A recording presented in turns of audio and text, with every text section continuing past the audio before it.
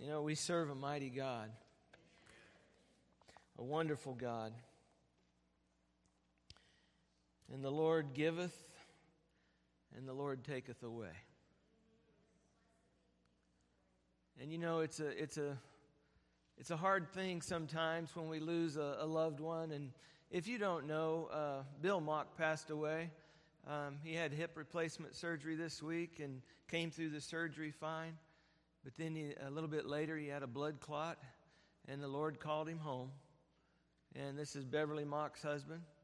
And, you know, it hits close to home. And, you know, it's easy for us sometimes to think maybe we've got it worse than everybody else. But we recognize that, you know, this is part of our family. And so we want to just pause and lift them before the Lord. I know there's others that had surgeries this week and other things going on and other battles that are being fought. But let's just pause and lift up those who are grieving and who are in need of a touch from the Lord. Gracious Heavenly Father, we thank you for who you are. And we worship you because you are great. You are sovereign in all the earth. God, there is no one like you. And Father, we bow before you, knowing that you are in control of all things. And Father, we lift up the Mock family.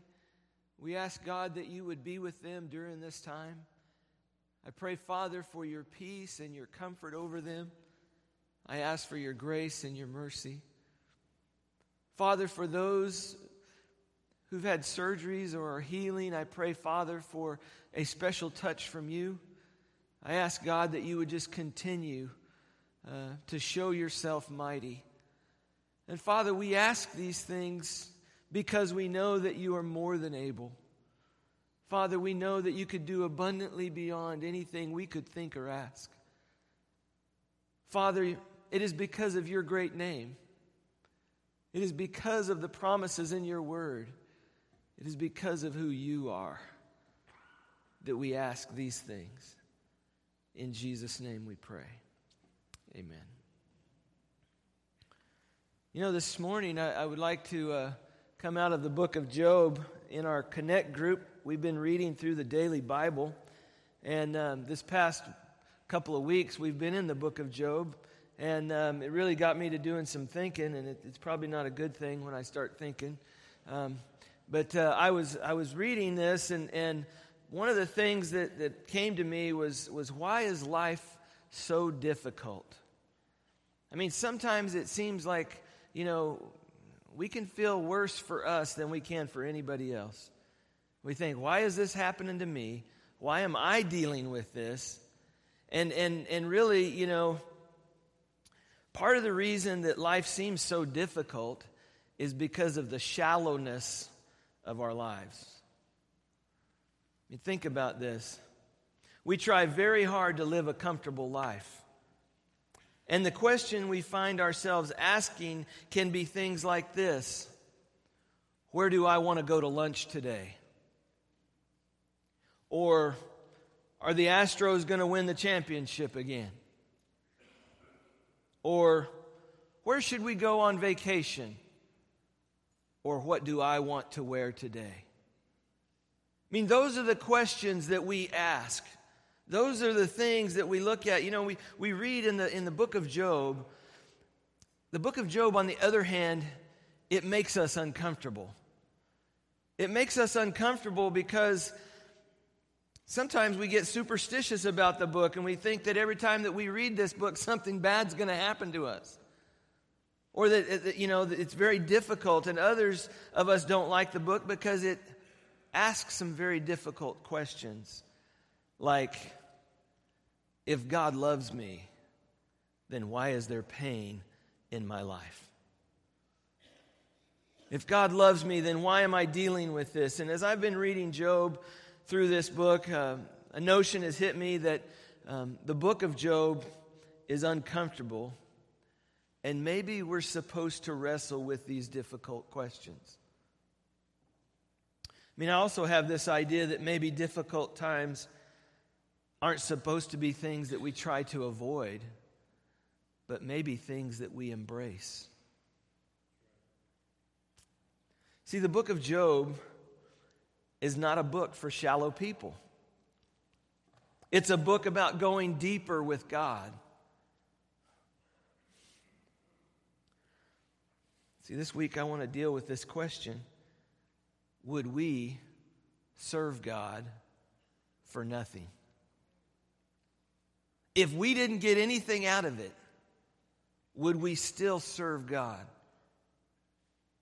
And there was a young boy, about 8 years old, and he went into this mom and pop corner grocery store, and he was picking out a pretty big box of laundry detergent. And the fellow who owned the shop, he come up and he said, man, that's a big box of detergent. He said, you got some laundry to do? A lot of laundry? And he said, no, sir, actually I don't. He said, oh, no? He said, what are you going to do? He said, well, I'm gonna wash my hamsters. And he said, well, I don't know if you want to do that. He said, that's pretty harsh. It may not be good for those hamsters. It might even, kill them. And but the boy wouldn't be stopped, so he bought the detergent and went about washing his hamsters. So he came in about a week later, and the fellow noticed him in there, and he went in to buy some candy, and he goes up to him and he asked about the hamsters. He said, well, how's your hamsters doing? And he said, well, they died. And, not wanting to be the I told you so kind of guy, he said, well, I tried to not tell you not to use that detergent on those hamsters. And he said, well, I don't think it was a detergent that killed them. He said, well, what was it then? He said, well, after I washed them, he said, I realized that they needed to be dried. And he said, I put them in the dryer, and the dryer must have been a little too hot for them. Plus, they had lots of hurdles to jump. And then he added, but I must say, they came out without static cling. Oh, yeah, boo, I got it. Hey, quite honestly, we can identify with those hamsters. We've been through a grueling wash cycle, and we feel like we're about to die on those hurdles in the dryer. And we wonder, what in the world is God doing? Can I trust God? Can I trust Him? See, the devil is suspicious of our service and our reverence to God. He would love it if we would worship Him. But the idea is we worship God. He is our God. And from the very beginning, the devil has been a master of suspicion. In his very first dealings with man, he insulted the integrity of Almighty God. We ought not to be surprised then when the devil begins to talk to God about man, that he insulted the integrity of man. See, in reference to God's highest compliment of Job, God's highest compliment of him, the devil implied that neither Job nor any other person would serve God except for the benefits that God gives us. Read with me, Job chapter 1. I want to read just a few verses here. Beginning in verse 6, it says, Now there was a day when the sons of God came to present themselves before the Lord, and Satan also came among them. And the Lord said to Satan, From where do you come? Then Satan answered the Lord and said, From roaming about on the earth and walking around on it. And the Lord said to Satan, Have you considered my servant Job? For there is no one like him on the earth, a blameless and upright man, fearing God and turning away from evil. Then Satan answered the Lord, Does Job fear God for nothing? Verse 11 says, "Have you not made a hedge about him and his house and all that he has on every side? You have blessed the work of his hands, and his possessions have increased in the land." Verse 11, "But put forth your hand now and touch all that he has, and he will surely curse you to your face." So I ask the question, did Job serve God for nothing? It's not a bad question. I mean, why do we serve God? Why do we serve God? I mean, this is a question we need to face. I mean, what would you do with God? What would you do with your loyalty to God if you were not to succeed? If you were not going to succeed, if you were not successful, I mean, suppose you failed epically. Suppose you failed miserably. And suppose your family should bitterly disappoint you, or you should be riddled with disease and suffering. Suppose that your life didn't turn out the way you expected it to, that you had hoped. What do you do with your faith in God then? Do we serve God for nothing? I mean, will we serve God even if we are immersed in suffering? See, I don't believe there's ever been a person on earth, in the history of the earth, who suffered like Job, maybe with the exception of the Lord Jesus. But we see the suffering of Job, and he knew the pain of poverty. He lost all of his possessions, and tragically, he lost all of his possessions. Like the crash of the world's greatest stock market, all that he had was suddenly swept away, and he was utterly destitute, completely poor. And he lost his family too. All in one big swoop. See, we can get along pretty good when the world crashes around us if we know that we can find relief and comfort in those closest to us. If we can gather our people around us that will comfort us, then we're going to be okay. But what if our people are gone too? What if all that we have is gone? See, that's what Job lost. He lost all of his possessions. He lost everything that he had, and he lost his family. Gone. Job knew the torture of physical pain. He was afflicted with some ancient vile disease that left him scratching and itching his body so that the sores allowed the blood just to flow. Think about it. How miserable to constantly be itching. From prosperity to poverty. From a wonderful family to complete loneliness. He lost all, even his health. Would we still serve God for nothing? What would happen to Job's faith now? You know, John Sutherland Bunnell, he said that the sharpest test of the quality of a person's faith comes when his happiness, his health, and possessions are threatened. This test, said Bunnell, is so savage that it is like acid poured out onto gold. Many people go in the middle of suffering and they say something like, "I no longer believe in God. I'm giving up the faith in this stuff." C.S. Lewis said before he became a Christian, he said, "Man's history is largely a record of crime, of war, of disease and terror. If you ask me to believe that this is the work of a benevolent and all-powerful spirit, I reply that all of the evidence points in the opposite direction." Bertrand Russell, he denied a personal God.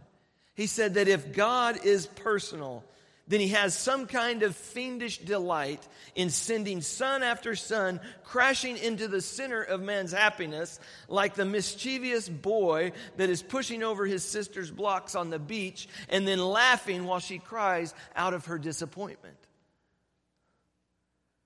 Folks, this is the kind of God that many people see. They believe, their eyes, that's what they view God as. Would we serve God for nothing?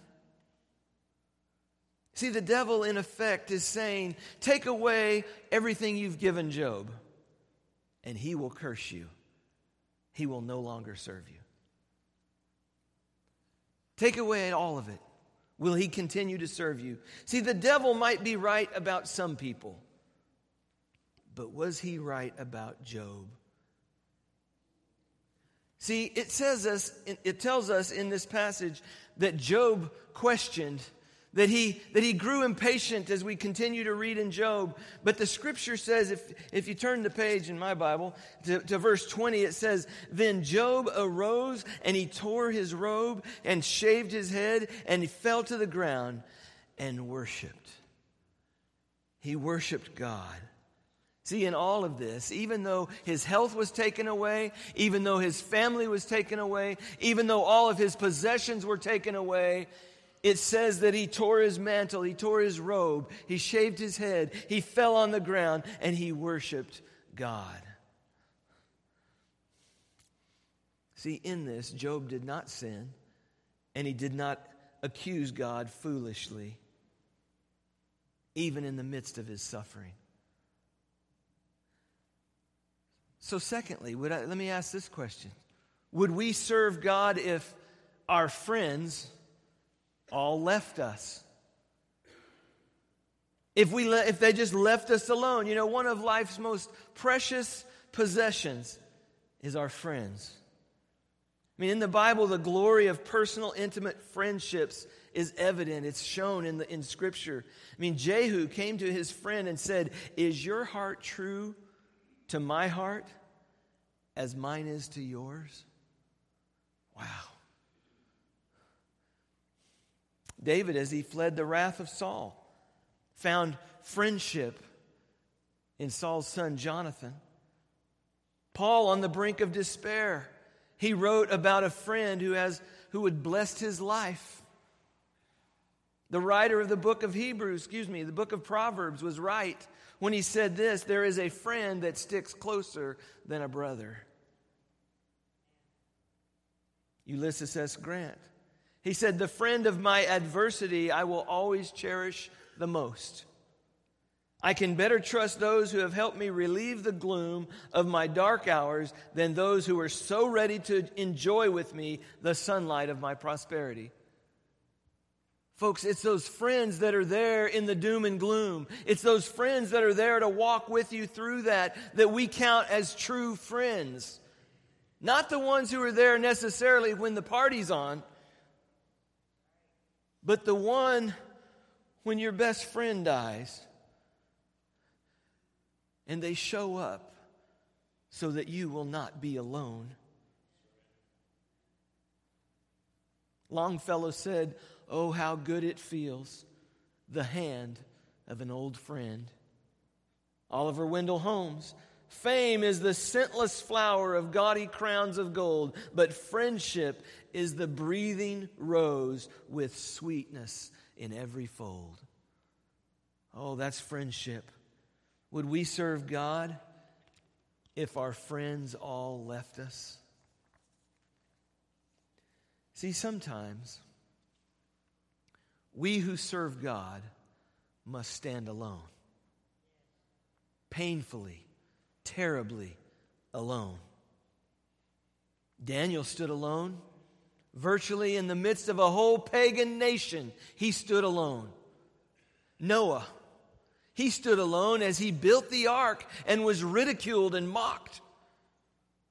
See, there's a lonely stance in the word of Martin Luther when he said, here I stand, I can do no other, God help me. Jesus knew loneliness. when the crowd ridiculed him and his own did not even understand him, and they all but deserted him as they walked far behind in the distance. And the truth is that when you are devoted to God and to truth, there are times in this life when we must stand terribly alone. Would we serve God if all of our friends left us? Job lost his friends too. They came and they sat and they looked at him, accusing him of being a terrible sinner. They increased Job's suffering, causing him to lament, "Even my friends scourge me. Even my friends afflict me. Even my friends torment me." See, the devil suggested that a man will not serve God if God takes away all of his friends, all of his blessings, and the things that God gives to him. He may be right about some people, but was he right about Job? A third question: would we serve God when God is silent? See, I believe that the darkest suffering of Job's experience was the silence of God. And I believe that the darkest time for any of us is that hour when God seems to be silent, when it seems to us that He doesn't even seem to care. We're knocking on the door and nobody's answering. We're seeking Him and we don't hear a word from God. We want Him and we want God to speak up. I mean, if God had just answered some of Job's questions. I mean, if God had just intervened between him and his friends to answer their criticism. Even though Job had wished that he were dead. And he cried out to God during the night and during the day. Though he pleaded for an advocate to bring and draw him and God together, God was evidently silent. Painfully silent. There isn't any suffering like the silence of God. You remember John the Baptist out there in the wilderness preaching repentance. People following him. Herod has him put into prison. He's sitting in prison waiting. And he sends messengers to Jesus, not just because he likes the outdoors and he wanted his freedom. He sent messengers to Jesus because he wanted Jesus to speak up. Jesus, are you the Messiah? Are you the promised one? Are you the one who is coming to take over? Are you the one who is going to deliver your people? Because if you are, then you need to speak up now. Because they're going to chop my head off next week. And I need to hear a word from you. I can't even imagine. I would imagine that John the Baptist was saying, why doesn't he come and release me from this prison, from this suffering? But recognize this, that the silence of God was a key issue also at the crucifixion of Christ. When Jesus bore our sin, and when he carried our sorrows, suddenly the sun began to hide its face. The shadows of the darkest, blackest darkness covered the world. The skies closed up. There were only the shrieks and the curses and the tears at the foot of the cross. And there was that cry of anguish and pain. My God, why? Why? There was no answer. There was no, this is my son in whom I am well pleased. Listen to him. It was the silence of God. And it seemed that God did not or could not speak, as if he were blind and could not see the plight of his own, as if he were helpless and could not move to save Jesus. Obviously, on this side, we know that God had a bigger plan. Would we serve God if God is silent? You know, the German preacher, Thielicke, he said, often the silence of God is God's higher thought. For suddenly God did speak to Job, but notice he didn't answer any of Job's questions. He didn't answer his questions. He didn't explain the mystery of suffering. Rather, he underlined his own sovereignty. This is what Almighty God said to Job in Job 38. Who is this that darkens counsel by words without knowledge? We think we're so smart, don't we? Who is this that darkens counsel by words without knowledge? Now gird up your loins like a man, and I will ask you, and you instruct me. Where were you when I laid the foundation of the earth? Tell me if you have understanding. Who set its measurements, since you know? Or who stretched the line on it? On what were its bases sunk? Or who laid its cornerstone when the morning stars sang together and all the sons of God shouted for glory? He's saying, where were you when I created the heavens and the earth? You're so smart. You have all these questions. You have this knowledge. You tell me. Where were you? You see, Job suddenly realized that it's not God who has to answer. It's us who have to answer to God. This is what Job's response was in Job 42.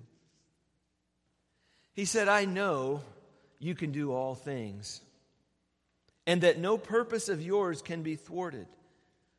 Who is this that hides counsel without knowledge? Therefore I have declared that which I do not understand, things too wonderful for me which I do not know. Hear now, listen now, and I will speak. I will ask you, and you instruct me. I have heard of you by the hearing of the ear, but now my eye sees you.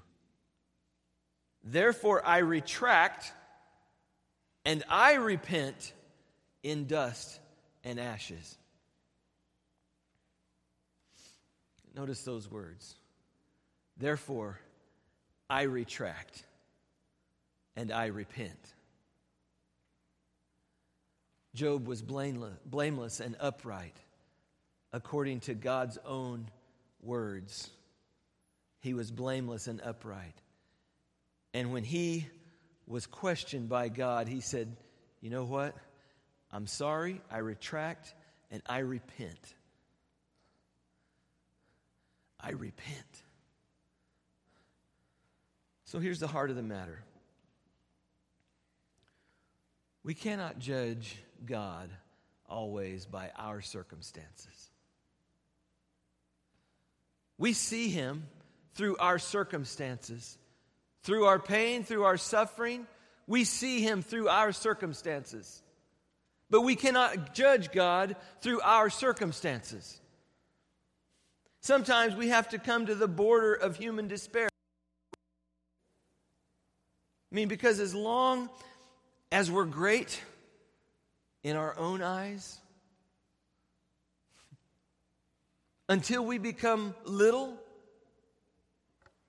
we can never see the greatness of God. Our biggest problem is us.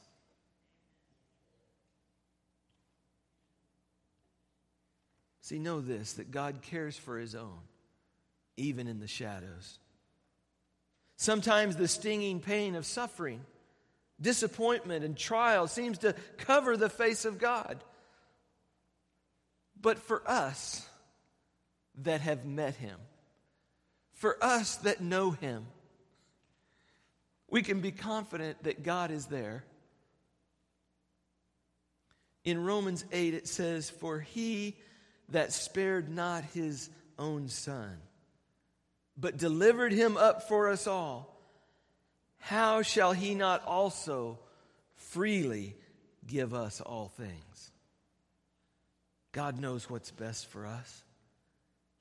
Those things that we're going through, those trials, those tribulations, those sufferings, they are for our good. We may not see it. We may not understand it, but it is for our good. And here's the end of the matter. We ought not to serve God for what we get out of God. We ought to serve God for who He is. It's because we love God. It's because we want to give our best to God. It's because, yes, what He has done for us in reconciling us back to Himself. But we should love God for who He is. The Creator, the Sustainer, the Giver of life. See, I encourage you this morning, in the midst of life's trials, when that flood comes in and takes you off your feet, in the midst of the circumstances, in the midst of the disappointments, to put your hand in God's hand and continue to march on. Will you serve God for nothing? We ought to. We ought to. James writes this. He says, "We ought to rejoice in our tribulations. Consider it all joy, my brethren, when you encounter various trials, knowing that the testing of your faith produces endurance. And let endurance have its perfect result, so that you may be perfect, complete, lacking in nothing." James also writes in chapter 5, verse 11, "We count those blessed who endured. We have heard of the endurance of Job and have seen the outcome of the Lord's dealings, that the Lord is full of compassion and merciful." You know, as surely as God has judged great civilizations in the past and brought them to their knees and allowed others to take over, God will judge us for our sin. We need to respond like Job did. We need to retract and repent.